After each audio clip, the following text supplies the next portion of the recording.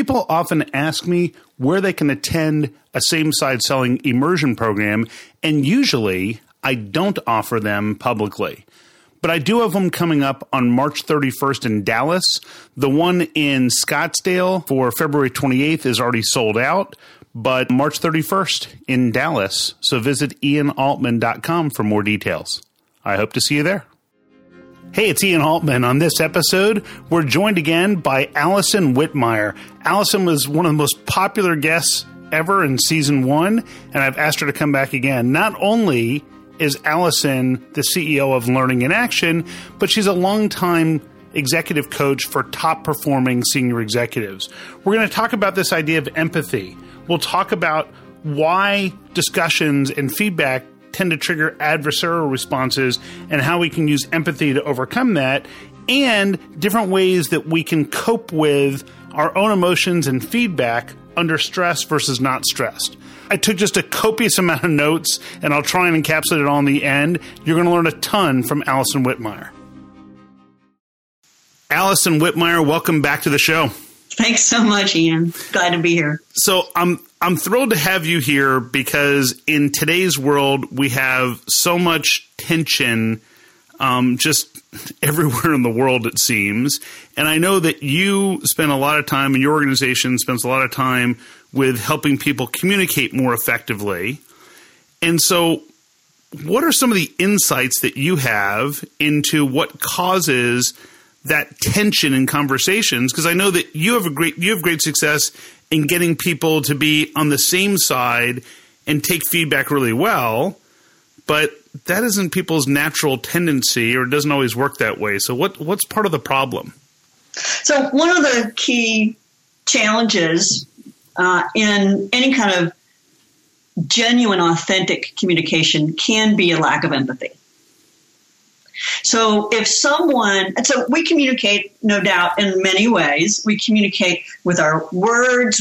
You've heard the whole how communication is broken down by language and content, and how much is words and how much is your body language. And we communicate with our energy, with our feelings. We communicate in a lot of ways. And some people can't read that information. We think about how someone is projecting their thinking, their plans, their intuition, how they're feeling, what they're wanting, what their intentions are. All of that is information. And it turns out some people are not very good at being able to read that information and take it in and understand it. And they're not very good at connecting with the person in it. Yep. So I guess one of the questions I have is that sometimes you might be having a conversation with someone, and I'm thinking like in our current political climate, where they're raising an idea that you disagree with. Yeah. So, and many of our politicians will be very vocal with and very direct about, well, this person did this and that was ridiculous and that was stupid, or just taking a completely opposite position, which is probably the antithesis of empathy. And so what does that do to the other person? Well, for most people, it's disconnecting, right? It's a way of saying, I'm done with you. I don't care. Nothing you have to say is something that's important to me. And when I disconnect from somebody, I lose the access to the information that they have. Yes. And I'm going to make a poorer choice as a result, because other people in any given context are going to have information that I don't have. And when I disconnect from them and have this really firm stance, then I lose access to that information. So in essence, when I'm disconnecting, I'm showing no empathy whatsoever. So there's no validation of the other person's idea. So it's kind of like if in a business setting, let's say breaking this to even a sales environment, someone says, "Oh, well, I'm considering this other vendor." If you're the person selling to them, and you go, "Well, that's stupid," then you've disengaged, you disconnected. If you said, "Wow, I can understand why a lot of people work with them. What are some of the reasons for you?" Then all of a sudden, it's like we're not invalidating their opinion. We're actually validating their opinion and saying, okay, I get that. So let's keep having an open discussion about why you're thinking that way. As opposed to, you know, what was the old Saturday Night Live stuff with Gilda Radner, where it's like, you know, she would say, you know, or no, with Jane Curtin, and Jane Curtin would say something, and then the response was always, Jane, you ignorant slut. And it was like, and by the way, in a comedy setting, it was really funny. Yeah. But I think sometimes in today's world, people communicate like that in real life. It is true. We see it. We see it in a public place, in the public marketplace, in the newspapers. Yeah. So, yeah, we see it everywhere. And what that does is it disconnects those people from being able to make a better, more informed choice. And they get to choose that, unfortunately. Yep. And I guess what we're not saying that if someone says something that you totally disagree with or it doesn't make sense that you have to agree with them, are we? That's right. That's exactly right. And I think there are a lot of reasons why people aren't empathetic. Either they don't have the capacity for empathy or they're choosing not to use that capacity. One of the reasons why I think people choose not to be empathetic is they feel like being empathetic would indicate they agree. Okay, so give me an example of what it might sound like. Using a political position that's out there now is this idea of school choice. So someone says, well, I mean, I don't think there's any reason for us to have school choice. Yeah, and so if I just rail against that, and if I kind of go, what do you mean you don't believe in school choice? It's good for the country. It's good for our kids. And how can you not care for our kids, right? But instead, if I go underneath, and this is why I love same-side selling, is because I see it as empathy-based. Instead, I go underneath. I'm like, what is the pain what is it that's wanting them to choose schools? I mean, what's underneath that desire, and how can we work from there? Yeah. Yeah, so I guess the idea is if someone says, well, I don't think there's any reason to ever have school choice, so instead of saying, well, you're crazy, you might say, well, so the people who do want school choice, why do you think they want it? Yeah, exactly. And now all of a sudden the person says, well, I mean, I don't agree with this, but the reason they want it is X, Y, and Z. Okay. Well, do you think that's totally invalid? Right. Well, not in every community. Okay, so there may be some places where that would make sense. Now, once again, you and I aren't advocating for school choice. We're just using this as an example. No. But the idea is, and I was trying to pick something that might not be as polarizing as other topics. There's so many. Exactly, because there's so many in our political world. But I think that idea of first reaching out and, you know, Stephen Covey used to say, first seek to understand before you seek to be understood. Mm-hmm. And I think that that's probably a pivotal part of this notion of empathy is first you have to understand where the other person's coming from before you can even consider having a position of how you're going to get them someplace else.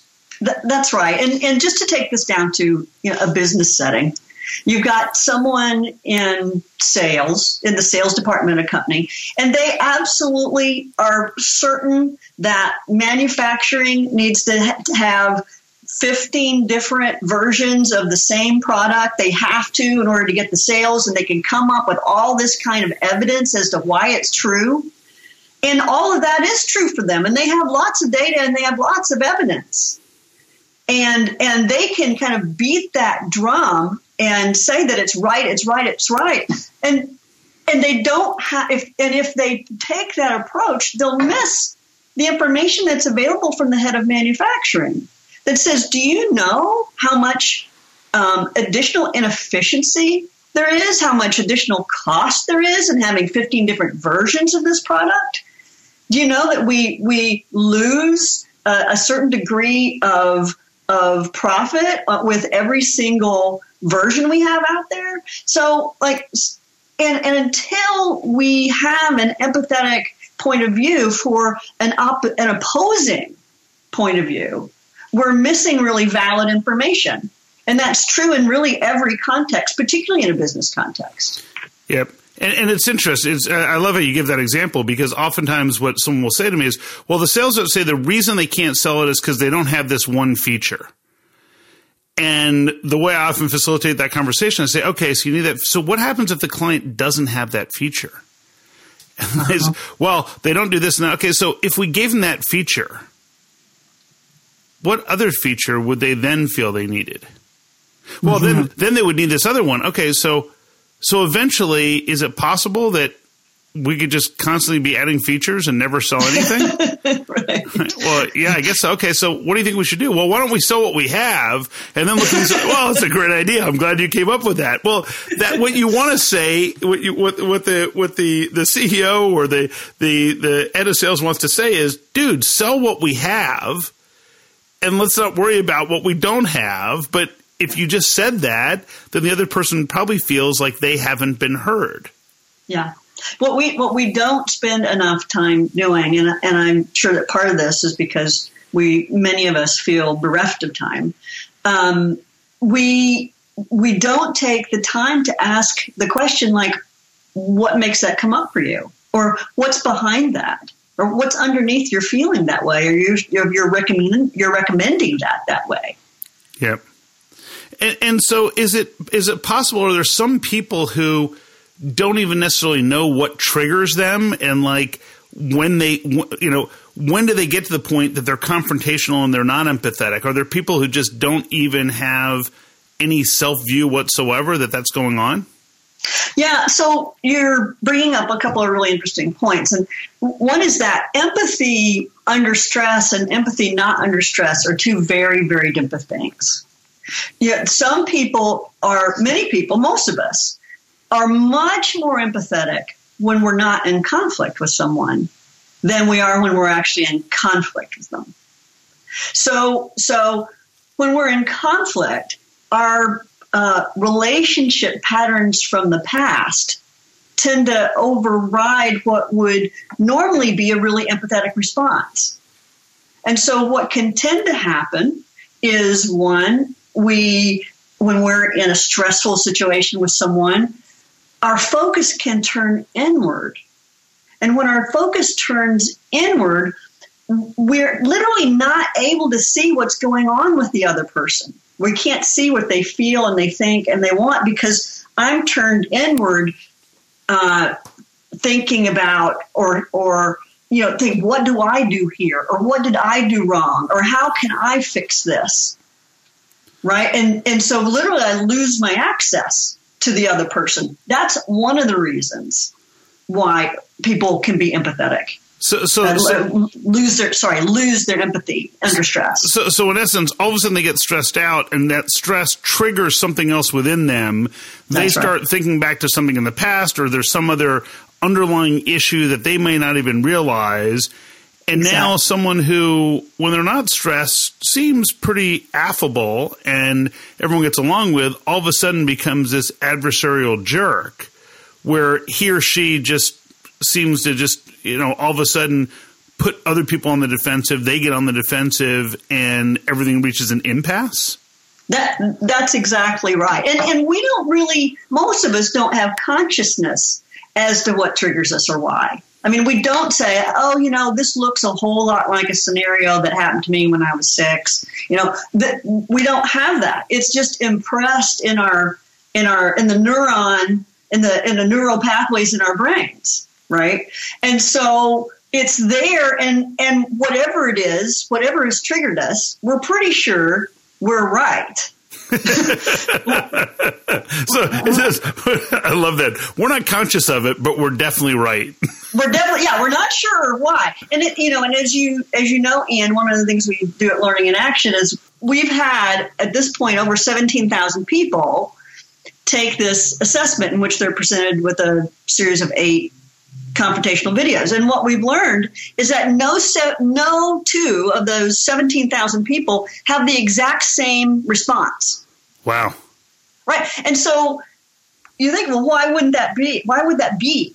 We all see the exact same set of videos, and we're all presented with the exact same statements, which we're asked to respond to, and yet we respond differently. Like, how is that possible? And the way it's possible is that our pasts are different, our neurology is different, our genes are different, our parenting was different, and the meaning we made of all of our life experiences are different.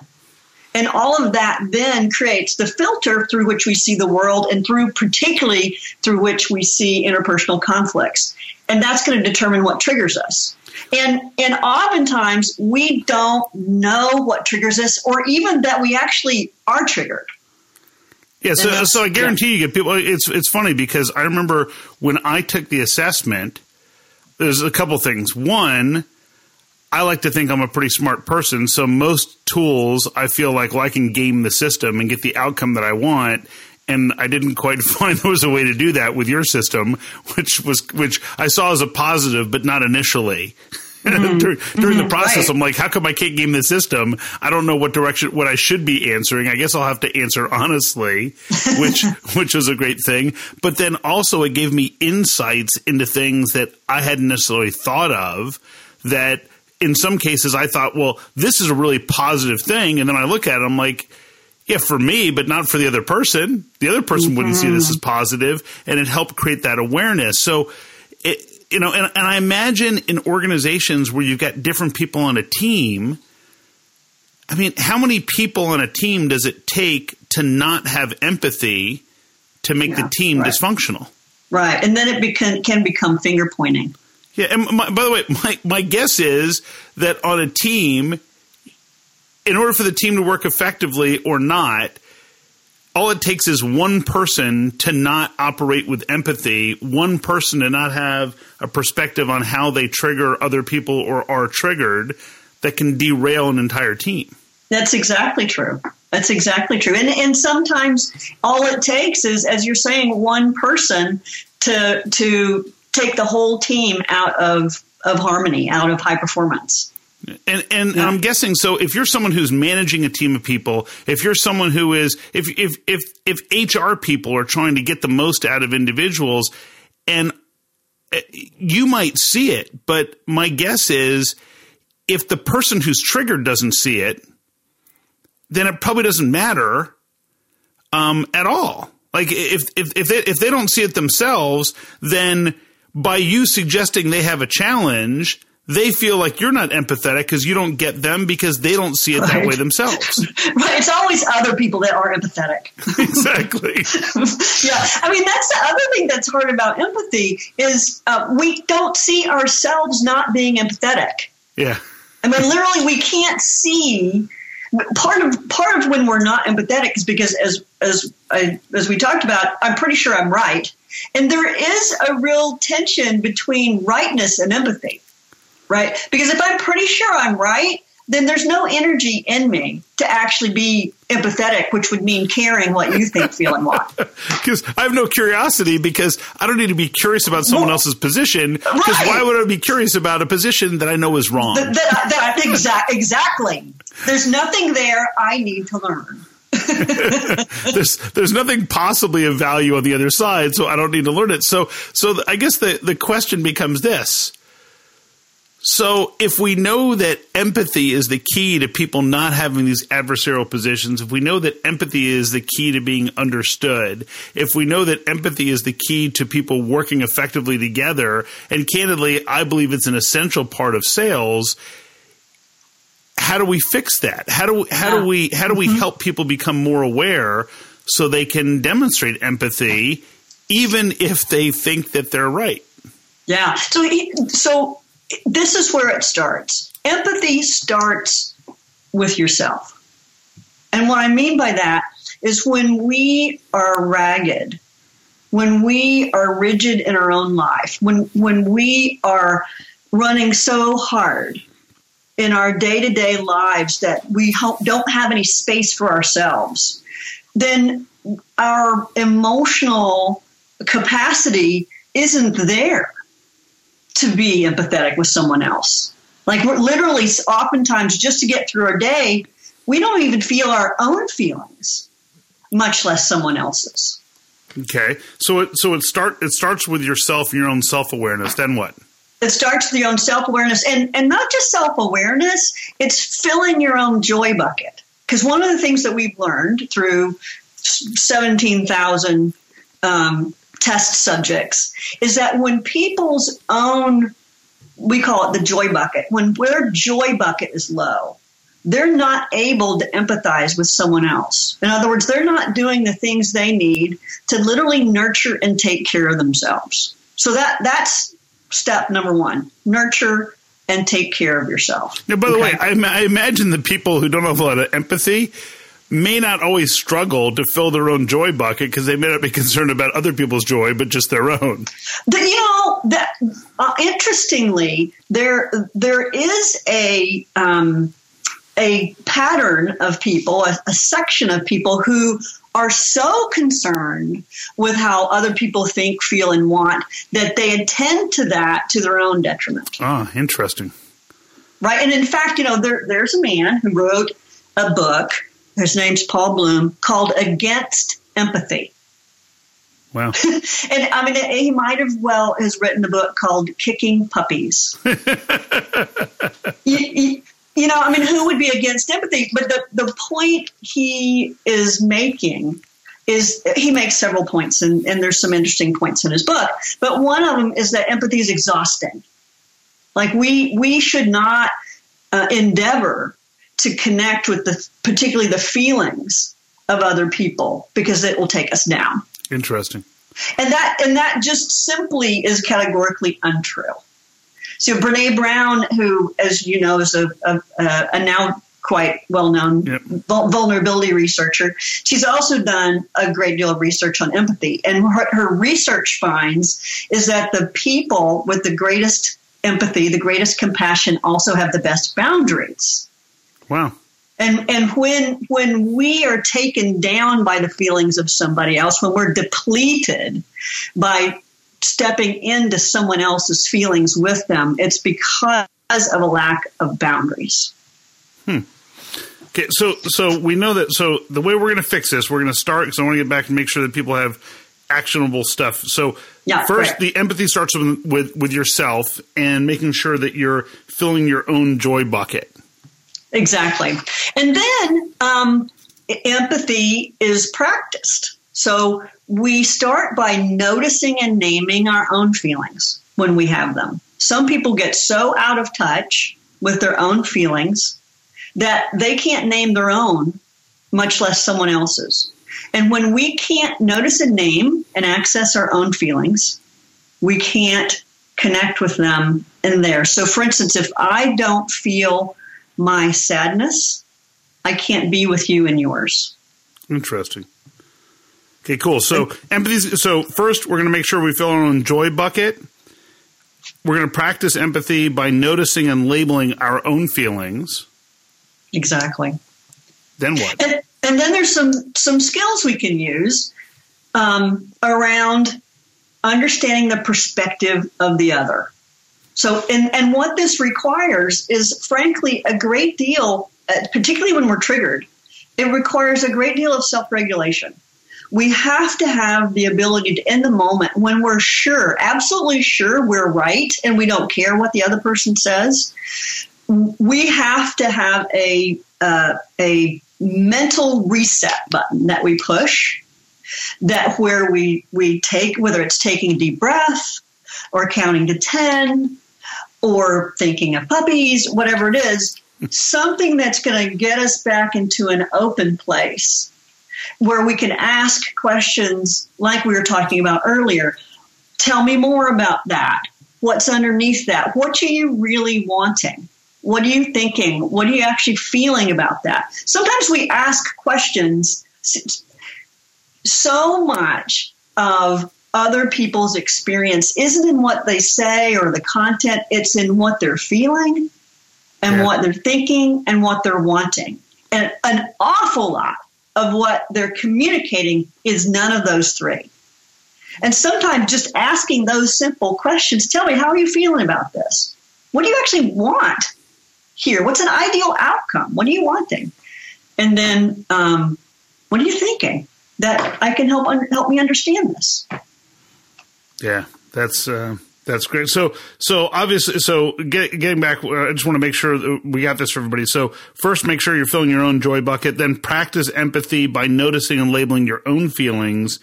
And then understanding and being aware of the emotions of others and building those skills so that you know, okay, I'm under stress right now. I think this person's totally nuts. Take a breath, step back, and then let's ask those questions to probe deeper into what's going on in their head and heart. So how's this making you feel? What are you really trying to accomplish? What are we trying to get to? And you might still at a certain point be thinking this person's totally nuts, but it's important to first understand where they're coming from so that you can have a meaningful conversation. And what I always say to people is, look, it's essential that you don't take your own preconceived idea and get married to it, because then you're not open to anyone else's input. Right. Exactly. And then the next step is just communication, just good communication. It's, this is what I heard you say. And then the next is kind of validating that. Well, I can understand why you would think and feel and want that. And so that's the whole kind of step through it.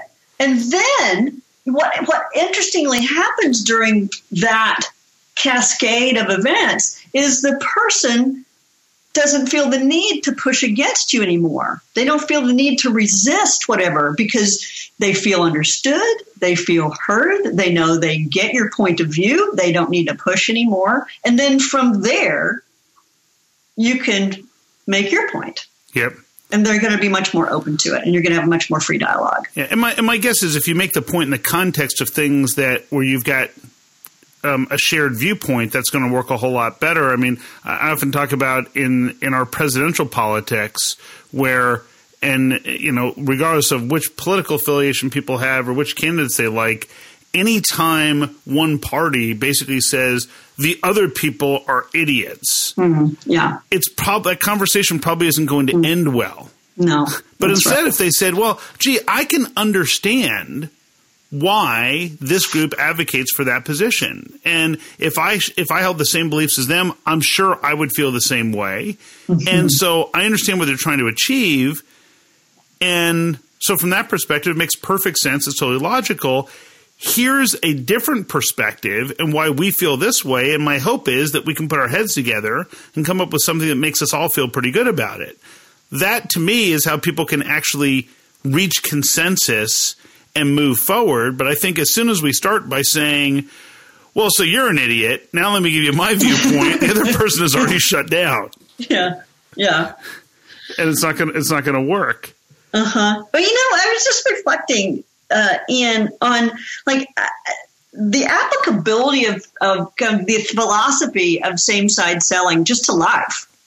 I mean, because, you know, if the underpinning of same-side selling is empathy, I mean, why not walk throughout your entire life that way? Like being on the same side with other people. Well, I tend to do that, but I can't necessarily tell everyone else they should. But I think there's a lot to that. I have a lot of clients who will say, look, I use the same philosophy in conversations with my kids, with my spouse, with friends, where it's all about, look, you know, where can I help and where can't I help? And do I have a fit or don't I? And rest assured, there are certain issues. It's like, you know, one of the most polarizing topics in the world is, or at least in the United States, is pro-choice versus pro-life positions that people have on abortion. And it's funny because our daughter is pretty vocal, or not pretty vocal, but pretty active in how she views the world, because she's 17 and that's her job. And so, and so without getting into what her position is on this and her opinion, is I just said, whatever your opinion is, what you need to realize is that somebody else has a totally valid opinion that's completely contradictory to yours. It's true. And she'll say, well, their position isn't valid. I said, no. Their position isn't valid to you because you have a different worldview and different perspective on a foundational piece of this. Yeah. But if you understood why they feel that way, you would realize that, look, what I say to her and anybody else is, look, there is nothing you're going to do that's going to change the foundational values and beliefs those people have about that issue. Yeah. So, but if you understand what the catalyst is, Then you can say, okay, so now I understand why this is important. Now maybe I can find some middle ground around the fringes.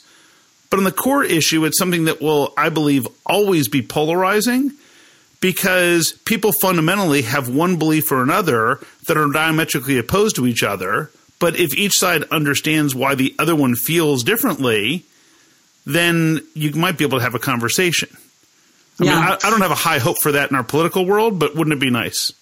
Yeah, it would. And what it made me think of as you were talking about that was like, what's the alternative that we experience to empathy? It's like the person with the most power wins. Yeah. Right? Power wins, force wins, instead of us all winning. I mean, the idea from an empathetic point of view is that we have a collective win versus a one-sided win. Yeah, and I guess part of that is it's the compromise aspect of we all win, and we all might win a little bit less than we wanted to win. And I don't believe in compromise. I believe in collaborate. Yep. You're right. Compromise means we both take a little bit less than we wanted. But collaborate is a place where we found, where 1 + 1 = 3. Yep. And we couldn't have done it without each other. Yep. That's, I think, is the possibility that's held out when empathy exists. And when empathy doesn't exist, you're right, the best we can do is compromise and somewhat begrudgingly. Yep. And as always, you deliver amazing insight, even though you're wrong. So, Allison, what's the best way for people to get in touch with you and to learn more about the great things that you're doing at Learning in Action? Sure. They can go to learninginaction.com and check out the website there. They can catch me on Twitter at CEO Coach DC. Excellent. All right. Well, thank you so much for sharing your brilliant ideas. And every time I talk to you, I learn something new. And this was no exception to that. So just a great time. And now I have the wonderful challenge of summarizing all your input in a way that our audience can digest it. Good luck with that, because I recognize it was kind of all over the place. It was all good. All right, Allison, thanks so much. Oh, it was fun. Thanks a lot, Ian. Let me give you a quick 30-second recap of the key takeaways I think you can use from Allison's message. And before I do that, I just want to thank those of you who take the time to subscribe and share this with friends and colleagues. It really means a lot. And of course, let me know if there's a guest or a topic you'd like me to cover. So here are those quick 30-second recaps. First, remember that there's a big difference between an adversarial and an empathetic response, and most of this has to do with our emotional intelligence under stress. So how do you fix it? Well, Allison gave us 5 simple steps. First, empathy starts with yourself, so fill your own joy bucket. Then practice empathy by noticing and labeling your own feelings. Then we want to develop the skills of understanding the emotions of others. We want to communicate those effectively and then validate how other people are feeling rather than just critiquing. Remember, this show gets its direction from you, the listener. If there's a topic you think I should cover, if there's a guest you want me to have on, just fire me a note at ian@ianaltman.com. Have an amazing week, add value, and grow revenue in a way everyone can embrace, even your customer.